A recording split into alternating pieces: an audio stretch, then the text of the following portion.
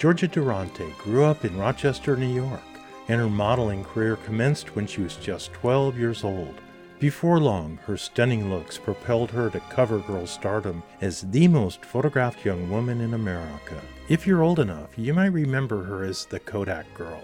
All too soon, by happenstance, she became involved with the mob and taken under the wings by legendary mobsters such as Carlos Gambino and Sammy Giancana. Married to a mobster herself, her life took an ugly turn when she realized way too late that her husband was, to be very kind and abusive person who'd think nothing of holding a pistol to Durante's head and playing a game of Russian roulette. Durante eventually escaped her life as a mobster's wife and started an entirely new life as a Hollywood stunt driver. I'm correspondent Tom Wilmer. I had the pleasure to meet Georgia Durante at, of all places, a summer camp for kids run by St. Vincent de Paul in the hills above Santa Barbara, California, where Georgia talked about her best-selling book that's presently optioned as a movie, The Company She Keeps, The Life of Georgia Durante, from supermodel to getaway driver for the mob.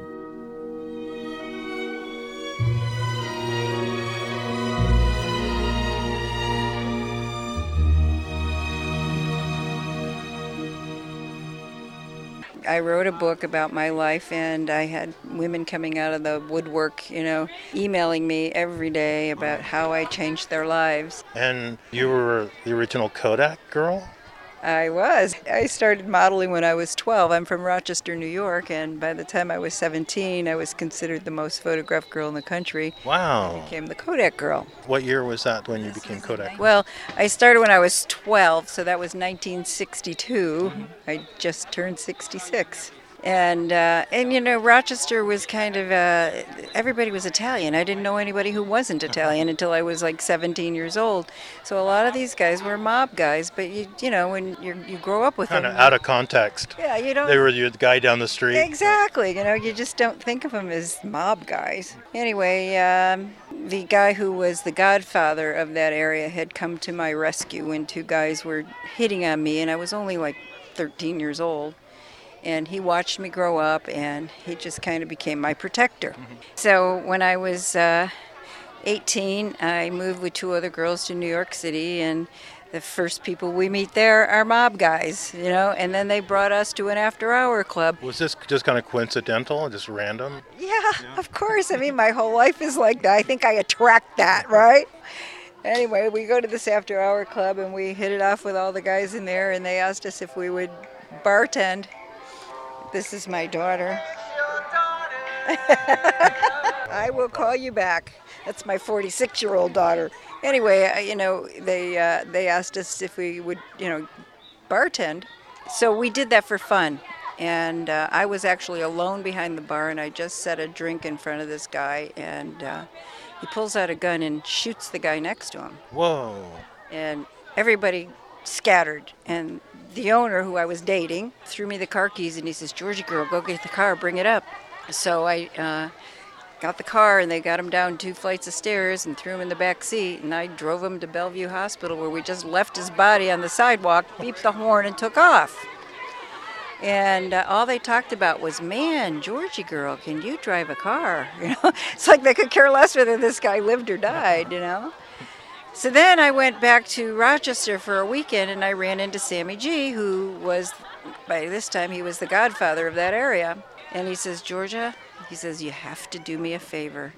And I said, "Sure, Sammy, what do you want?" And he said, "You have to deliver a message for me." He said, "If anybody finds out about this, they're going to find my body in the Genesee River." And I said, "Sure." So next day he comes, he gives me an envelope, a sealed envelope. I fly back to New York, and there's this black limousine waiting for me. And they drive me into Brooklyn, and I get escorted into this back room where there's 4 guys sitting. And now I'm 17 years old, right? And they introduced me as Georgie girl. And they had talked about how I drove the car so much that night that they had, this one guy raised his eyebrow like he recognized the name, and he did. And anyway, as they're escorting me out, the guy says to me, "The old man really liked you." And I said, "Which old man?" They were all old, right? It turned out it was Carlo Gambino. Oh, wow. So they must have figured, gee, if Sammy can trust her, trust with a message like that.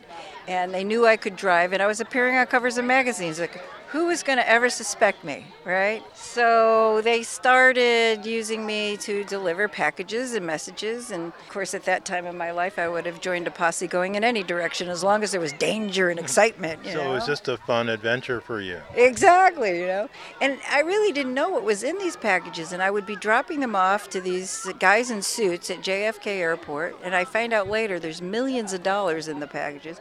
And I'm turning the money over to the CIA, who is laundering the money for the mob in foreign countries. Wow. So I started getting in kind of deep, and it just one thing led to another, and it kind of progressed from that point, and they asked me to drive them on what they called pickups, and I assume what they were doing was collecting the money that was owed to them, and if they had to beat people up to do it, that's what they were doing. But what they were actually doing was robbing places. And one day they came out with their guns out and flung open the doors and said, "Step on it." So you're the getaway driver. I was the getaway driver. Wow. And that is basically how I became a stunt driver. And I was running from the mob. And I couldn't model because they'd figure out where I was. And why did you decide to escape and make a break? Well, there's a lot more involved. You're going to have to read the book. Yeah, no kidding. Or wait for the movie. Yeah, that's maybe in the works too, but I actually married a guy in the mob who was extremely abusive, put a gun to my head with one bullet in it and pulled the trigger twice, and so there's a lot of abusive issues in that book as well, and that's what women were relating to. They were seeing themselves on the pages, and they just said, if she could do it with what she was up against, then I can do it, and then it gave them the motivation to get out of their relationships. And So that's the underlying thematic thread in your book then. Well, I didn't know that's what it was going to be. I was just telling my story, Right. And it turned out that it was helping so many people, which put me on another path. Then I started going into prisons and speaking to women and going to abused women's shelters and kids on drugs. And so I felt that was what God wanted me to do. And, it's like you can't...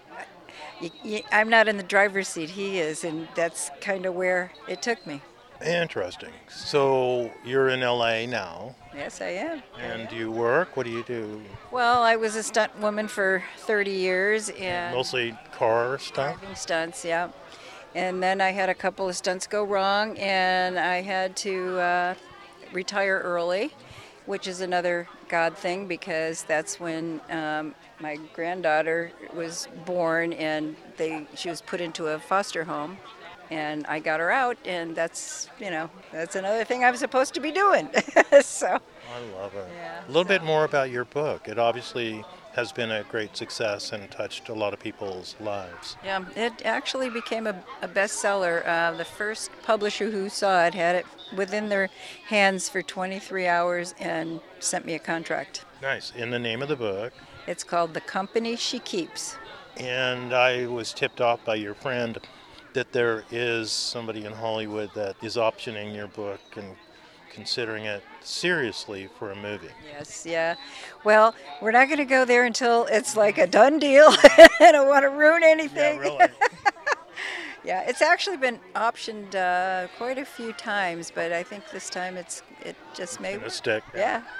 Name of your book and where somebody would find it. Well, they can go to my website, which is the name of the book. It's called thecompanySheKeeps.com, or they can get it on Amazon.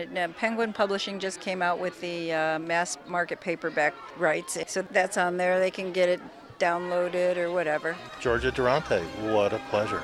Thank you. Thank you so much. You're welcome.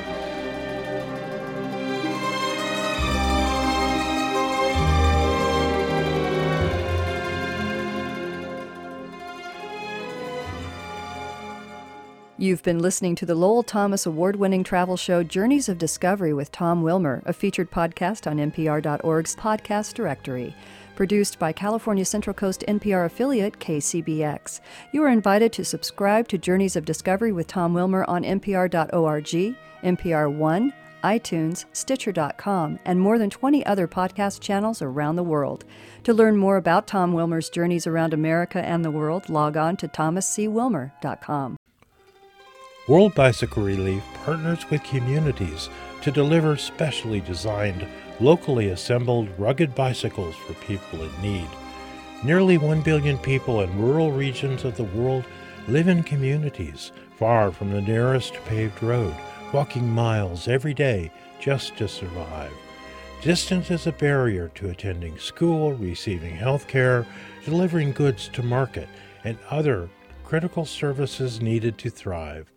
Find out how you can help deliver rugged, dependable, life-changing bicycles to deserving communities.